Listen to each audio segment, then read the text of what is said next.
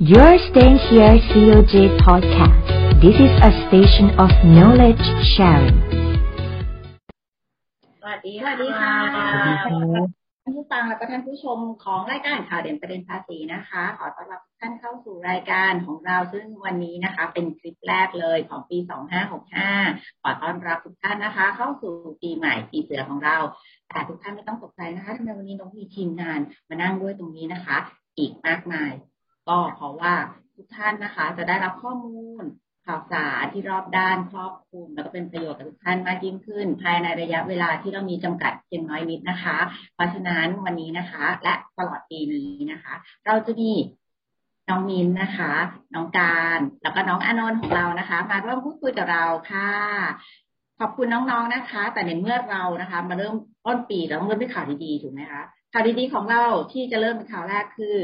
ข่าวเกี่ยวกับโครงการภาครัฐค่ะที่เมื่อปลายปีนะคะวันที่21ธันวาที่ผ่านมาปีที่แล้วแต่ว่ามีผลเริ่มวันที่1จดไว้เลยนะคะวันที่1ที่ผ่านมา1มกราคมจนถึง15กุมภาพันธ์ค่ะจะมีโครงการของรัฐอันหนึ่งไม่จ๋านะคะเริ่มแล้วให้ทุกท่านสามารถบุคคลธรรมดาที่มีเงินได้จะต้องยื่นนะคะในปี65นี้ซึ่งเราจะไปยื่นปี66นะคะสามารถนำไปลดหย่อนภาษีได้นั่นก็คือโครงการช็อปดีมีคืนค่ะซึ่งอันนี้นะคะทุกท่านก็สามารถลดได้ตามจริงที่ท่านเสียไปซื้อไปนะคะแต่ไม่เกิน 30,000 บาทนะคะช้อปปิ้งเต็มที่นะคะ 30,000 บาทนะคะภายในช่วงเวลาตั้งแต่1มกราคมถึง15กุมภาพันธ์นะคะและ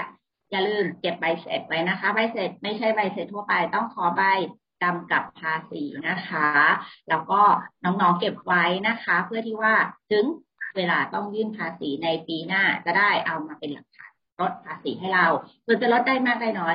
แล้วแต่อัตราที่เราต้องเสียค่ะทีนี้มาพูดถึงเรื่องข่าวดีอันนี้ไปแล้วต่อไปนะคะคงจะต้องสะเทือนมากๆเลยซึ่งพอเราวันที่1มกราคมนะคะจะต้องมีว่าใครก็ตามที่มีชื่ออยู่ในทะเบียนบ้านไม่ใช่มีชื่อในกรรมสิทธิ์เลยต้องกรรมสิทธิ์เลยนะคะในโฉนดคนนั้นต้องทำไมคะเสียภาษีที่ดินและสิ่งปลูกสร้างนะคะแค่มีชื่อวันที่1มกราคมของทุกปีนะคะเรื่องนี้นะคะปีนี้เป็นยังไงคะน้องการภาษีที่ดินและสิ่งปลูกสร้างก็เป็นประเด็นฮอตมาตั้งแต่เราเริ่มใช้พระราชบัญญัติภาษีที่ดินและสิ่งปลูกสร้างมาตั้งแต่ปี2562นะคะปีนี้ก็ยังมีเป็นเรื่องที่ทุกคนยังตื่นเต้นกันอยู่เนื่องจากว่าการขยับของปีนี้ก็คือว่าตัวพระราชบัญญัติเองเนี่ยเดิมยังมีบทเฉพาะการอยู่ในมาตรา94ที่กำหนดอัตราภาษีไว้เดิมว่าเราจะตัดเก็บภาษีในอัตราเท่าไหร่ของสิ่งปลูกสร้างของที่ดินแต่ละประเภทอย่างไรซึ่งมันครบกำหนด2ปีตามบทเฉพาะการเนี่ยเมื่อปีที่แล้วปีนี้ก็เลยมีปัญหากันว่าเราจะจัดเก็บในอัตราเท่าไหร่ซึ่งในประเด็นนี้ค่ะเมื่อปลายปีเท่าเดิมไหมคะปลายปีที่แล้วค่ะครม.เขามีมติบอกว่าให้เก็บเท่าเดิมเมื่อวันที่7ธันวาคมดีมากให้เก็บเท่าเดิมแล้วก็มีการออกตามพระราชกฤษฎีกาเพื่อที่จะเก็บโดยที่ล้ออัตราภาษีมาจากมาตรา94เนี่ยแหละค่ะเป็นอัตราเดิมประกาศใช้แล้วเมื่อ13ธันวาคม64ดังนั้นเริ่มใช้ตั้งแต่ปีภาษีนี้แต่ทุกคนก็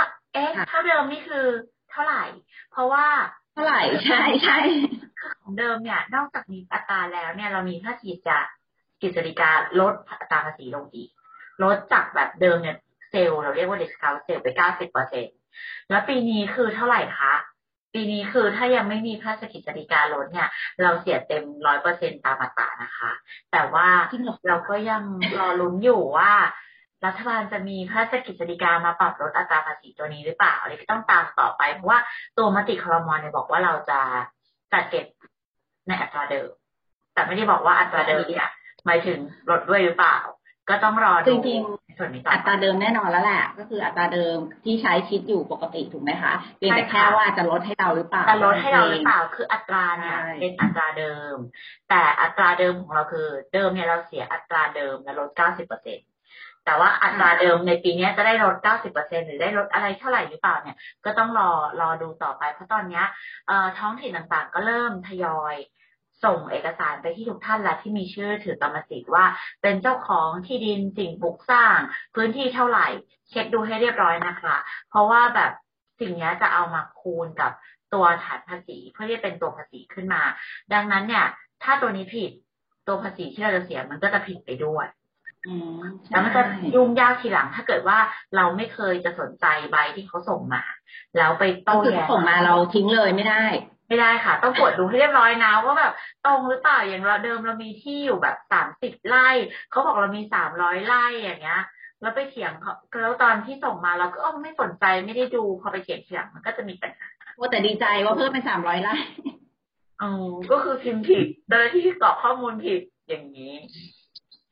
ก็ยังไงก็ขอให้ทุกท่านนะคะเตรียมดูตรวจสอบตรงนี้ไว้นะคะเพราะว่าหลังจากประมาณเดือนมีนาเมษาเขาก็จะแจ้งอัตรามาอีกทีนะคะซึ่งช่วงเวลานั้นก็จะมีบอกแล้วแหละว่ากฤษฎีกาออกแล้วแหละว่าจะลดให้เรายังไงนะคะส่วนลดใช่ไหมคะทีนี้พอผ่านเรื่องที่ดินไปเนี่ยค่ะตอนนี้มีประเด็นร้อนๆเมื่อช่วงปลายปีที่ผ่านมาไม่กี่วันนี้เองนะคะเกี่ยวกับคำนี้เลยค่ะคริปโตเคอเรนซีคุณไหมคะน้องมิ้นคุณเนาะแต่เดี๋ยวเราให้น้องอานนท์ช่วยเราบอกให้ใช่เราเรื่องนี้เป็นยังไงบ้างใช่เชิญค่ะครับก็คือมีข่าวซึ่งไม่รู้ว่าเป็นข่าวดีหรือข่าวร้ายสำหรับคนที่เล่นคริปโตนะครับตอนสิ้นปีที่แล้วนะครับว่าสรรพากรเนี่ยจะให้กรอกข้อมูลเกี่ยวกับเงินได้ที่รับจากคริปโตเคอเรนซีในแบบภาษีนะครับซึ่งอันนี้ก็จริงๆเรื่องภาษีคริปโตเนี่ยไม่ใช่เรื่องใหม่เพราะเป็นกฎหมายที่บัญญัติมาตั้งแต่ปี61นะครับแต่ว่าปีนี้มีมาว่าจะเก็บจริงจังนะครับซึ่งโดยหลักการเนี่ยภาษีเนี่ยก็จะถูกหักภาษีหน้าที่จ่ายในอัตรา 15% จากกำไรนะครับคือหมายความว่าถ้าเกิดว่าคนเล่นเทรดคริปโตแล้วก็มีกำไรเนี่ยก็จะต้องถูกหักภาษีหน้าที่จ่ายในอัตรา 15% นะครับอันนี้เป็นหลักการเบื้องต้นอย่างไรก็ตามนะครับถ้าเกิดใครเคยได้รับเงินปันผลหรือดอกเบี้ยเนี่ยอาจจะเคยถูกหักภาษีหน้าที่จ่ายแล้วใช่ไหมครับซึ่งพอถูกหักภาษีเนี่ยเราไม่ต้องไปยื่นภาษีพงด90เพื่อเสียภาษีที่ถูกหักอีกถูกไหมครับแต่สำหรับภาษีคริปโตเนี่ยนะครับยื่นก็ได้ใช่ไหมคะในส่วนเงินปันผลใช่ครับแล้วแต่เราเลือกเนาะแล้วแต่เราเลือกเราคริปโตนี่คือเราเลือกได้เหมือนเดิมไหมคะน้องอานนท์ถ้าเป็นคริปโตเนี่ยกฎหมายไม่ให้สิทธิ์เลือกนะครับคือหมายความว่าถ้าถูกหักภาษีหน้าที่จ่ายไปแล้วก็ตามเนี่ยคุณก็ต้องมายื่นแบบพงด90ตอนภายในเดือนปีหน้าอยู่ดีนะครับหลังจากมีกำไรครับแล้วถ้าเกิดว่าพี่ไม่ถูกหักไว้ล่ะคะ 15%สมมติว่าเขาไม่ได้หักภาษีที่จ่ายเอาไว้พี่ต้องไปยื่นปลายปีไหมคะครับถึงแม้จะไม่ถูกหักก็ต้องนำกำไรที่ได้รับมาเสียภาษีอยู่ดีนะครับไม่งั้นมันก็จะมีโทษทางกฎหมายครับแล้วจะมีค่าปรับนะครับก็คือว่าถ้าเล่นคิดจะลองนะคะไปลงทุนในคริปโตเคอเรนซีแล้วอย่าลืมศึกษาเรื่องนี้นะคะเพราะว่ามีเรื่องที่แตกต่างข้อที่แตกต่างสำหรับภาระหน้าที่ของเรานะคะในการยื่นภาษีตรงนี้เพราะว่าเราต้องยื่นนะคะไม่ว่าเราจะเป็นได้หรือไม่ได้ยังไงก็ต้องยื่นไม่ใช่ว่าเป็นสิทธิ์ให้เราเลือกเหมือนเงินปันผลนะคะแหมมาพูดถึงคริปโตนะคะน้องอานนท์มีช่องมาเลยเนาะพอเราพูดให้กรอกเลยมีช่องให้กรอกมาเลยในแบบฟอร์มใช่ไหมคะใช่ครับปีนี้จะมีช่องให้กรอกเลยจะบอกว่าอาจจะบอกว่าไม่รู้ว่าต้องเสียด้วยไม่ได้อีกแล้วนะครับครับแต่ถ้าเราคุยถึงคริปโตแล้วเนี่ยเราต้องไปตอบประเด็นฮอตต่อไปเลยไหมคะพี่นกจริงๆแล้วถ้าคริปโตพี่จะนึกถึงอีกเรื่องนึงเลยทันทีนะคะเรื่องหุ้นมันบี้กันมามากเลยระหว่างคริปโตกับหุ้นเพราะคนชอบเล่นหุ้นไม่เอาคำว่าเล่นคนชอบลงทุนค่ะลงทุนลงทุนในตลาดหลักทรัพย์เนี่ยก็จะสนใจลงทุนในคริปโตด้วยเพราะว่าเป็นเรื่องใหม่ใช่ไหมคะอานนท์เพราะฉะนั้นเนี่ยเริ่มแรกอย่างที่อานนท์เคยบอกพี่ก็คือว่าส่วนมากแล้วเราจะเริ่มจากตลาดหลักทรัพย์ก่อนนะแต่ทีนี้ตลาดหลักทรัพย์ก็เริ่มมีการเคลื่อนไหวใช่ไหมคะเดี๋ยวเรียกน้องมิ้นก่อนดีกว่าน้องมิ้นค่ะพี่นกค่ะตลาดหลักทรัพย์เป็นไงบ้างคะช่วงปลายปีที่ผ่านมาก็ระสำระสายเป็นพักๆเดี๋ยวขึ้นเดี๋ยวลงค่ะพอมีข่าวเก็บภาษีทีก็แดงทีค่ะค่ะเป็นไรคะเก็บภาษีทีก็แดงทีหมายถึงว่ามีเก็บภาษีคนละตัวค่ะเป็นภาษีคนละตัวกับคริปโตของน้องอานนท์นะคะแต่อันนี้จะเป็นของน้องอานนท์จะเป็นลักษณะของภาษีเงินได้จากส่วนกำไรที่ได้จากการขายคริปโตนะคะแต่กรณีนี้ที่ทางกรมสรรพากรจะเก็บก็คือภาษีธุรกิจเฉพาะที่ได้จากการในอัตรา0.1%ของมูลค่าการขายหุ้นค่ะย้ำนะคะมูลค่าการขายหุ้น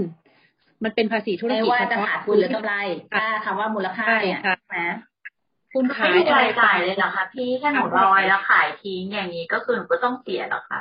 มันไม่ใช่ภาษีเงินได้ไงคะมันเป็นภาษีธุรกิจเฉพาะที่ดูที่ transaction คือการทำธุรกรรมในตลาดหลักทรัพย์แต่จริงๆมันก็เป็นภาษีตัวเก่าอะนะคะมันมีอยู่มานานนมนานในประมวลรัษฎากรมา30 ปีแล้วแต่ที่ผ่านมาทางกรมสรรพากรกระทรวงการคลังพยายามจะกระตุ้นการซื้อขายลงทุนในตลาดหลักทรัพย์ก็เลยออกพระราชกฤษฎีกายกเว้นภาษีการซื้อขายหุ้นในตลาดหลักทรัพย์มาถึงทุกวันนี้ก็30 ปีเข้าไปแล้วแต่ปีนี้ก็เป็นปีที่ทางกรมสรรพากรและกระทรวงการคลังก็มีความเห็นว่าเราควรจะเอามันกลับมาได้แล้วล่ะภาษีตัวนี้เราจะเพื่อแนวความคิดเขาคือลดการเหลื่อมล้ำในการระหว่างประชาชนนะคะที่ลงทุนในตลาดหลักทรัพย์กับที่อยู่นอกตลาดหลักทรัพย์อะไรทำนองนี้ค่ะทีนี้ตอนนี้ก็พอมีข่าวออกมาทีนึงก็ระสำระสายกันทีนึงปีที่แล้วเราก็เคยคุยกันเรื่องนี้ไปเมื่อ 3-4 เดือนก่อนนะคะพี่นกตอนนั้นยังไม่ชัดเจนแต่ตอนนี้อธิบดีกรมสรรพากรเพิ่งออกมาพูดเมื่อปลายเดือนธันวาคม2564นี่เองว่าปี65นี้เราจะเก็บอย่างแน่นอนเลยเหรอคะเสียงย้ำมากเลยว่าแน่นอนยังไม่แน่นอนขนาดนั้นเลยเปล่าก็พี่แบบว่าแน่นอนสุดๆเลยนะคะอธิบดีบอกว่าเราจะเก็บแล้วเราจะเก็บอย่างแน่นอนเพียงแต่เรากำลังดูเพดานอยู่คือไม่ได้แปลว่าทุกคนที่ขายหุ้นในตลาดหลักทรัพย์จะโดนเก็บนะคะเพียงแต่ว่าคนที่ขายหุ้นถึงเพดานที่เขากำหนดนะคะอย่างเช่นว่าเขาอาจจะกำหนดตอนนี้ที่คุยกันเยอะก็คือ1 ล้านบาทถ้าขายหุ้นไม่ว่าจะกำไรหรือขาดทุนไปแตะ1 ล้านบาทในเดือนนั้นคุณจะเริ่มโดนเก็บภาษีที่ 0.1% ของมูลค่าการขายทันทีนะคะซึ่งตรงนี้จะทำให้ต้นทุนของผู้เทรดหุ้นเนี่ยเพิ่มขึ้นพอสมควรและอาจจะกระทบกับพฤติกรรมการเทรดหุ้นของนักลงทุนรายย่อยอยู่พอสมควรเลยค่ะดูแต่ว่าเป็นรายเดือนเหรอคะดูเป็นรายเดือนค่ะดูกันไปเป็นเดือนฉะนั้นก็จ้องกันเอาค่ะว่าวันนี้ฉันเผลอขายคัทลอสไปแล้วกินวงเงินไปถึง1 ล้านบาทหรือยังก็ลุ้นๆกันไปบวกทั้งลอสแล้วโปรฟิตเลยนะ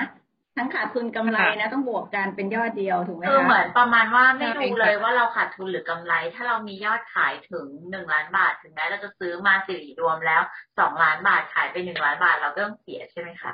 ใช่เลยค่ะแอบร้องไห้นิดนึงนะคะสำหรับนักลงทุนรายย่อยอินเนอร์มาเต็มค่ะอินเนอร์มาเต็มได้ค่ะก็ยังไงนะคะต้องขอบคุณน้องๆมากเลยเพราะว่าเวลาเราหมดลงแล้วแต่ว่าวันนี้ได้ข่าวหลายเรื่องเลยนะคะที่เกี่ยวกับประเด็นภาษีของเราแล้วก็หากท่านผู้ฟังท่านผู้ชมท่านใดนะคะไม่อยากตกข่าวตกเทรนด์เกี่ยวกับเรื่องราวและข่าว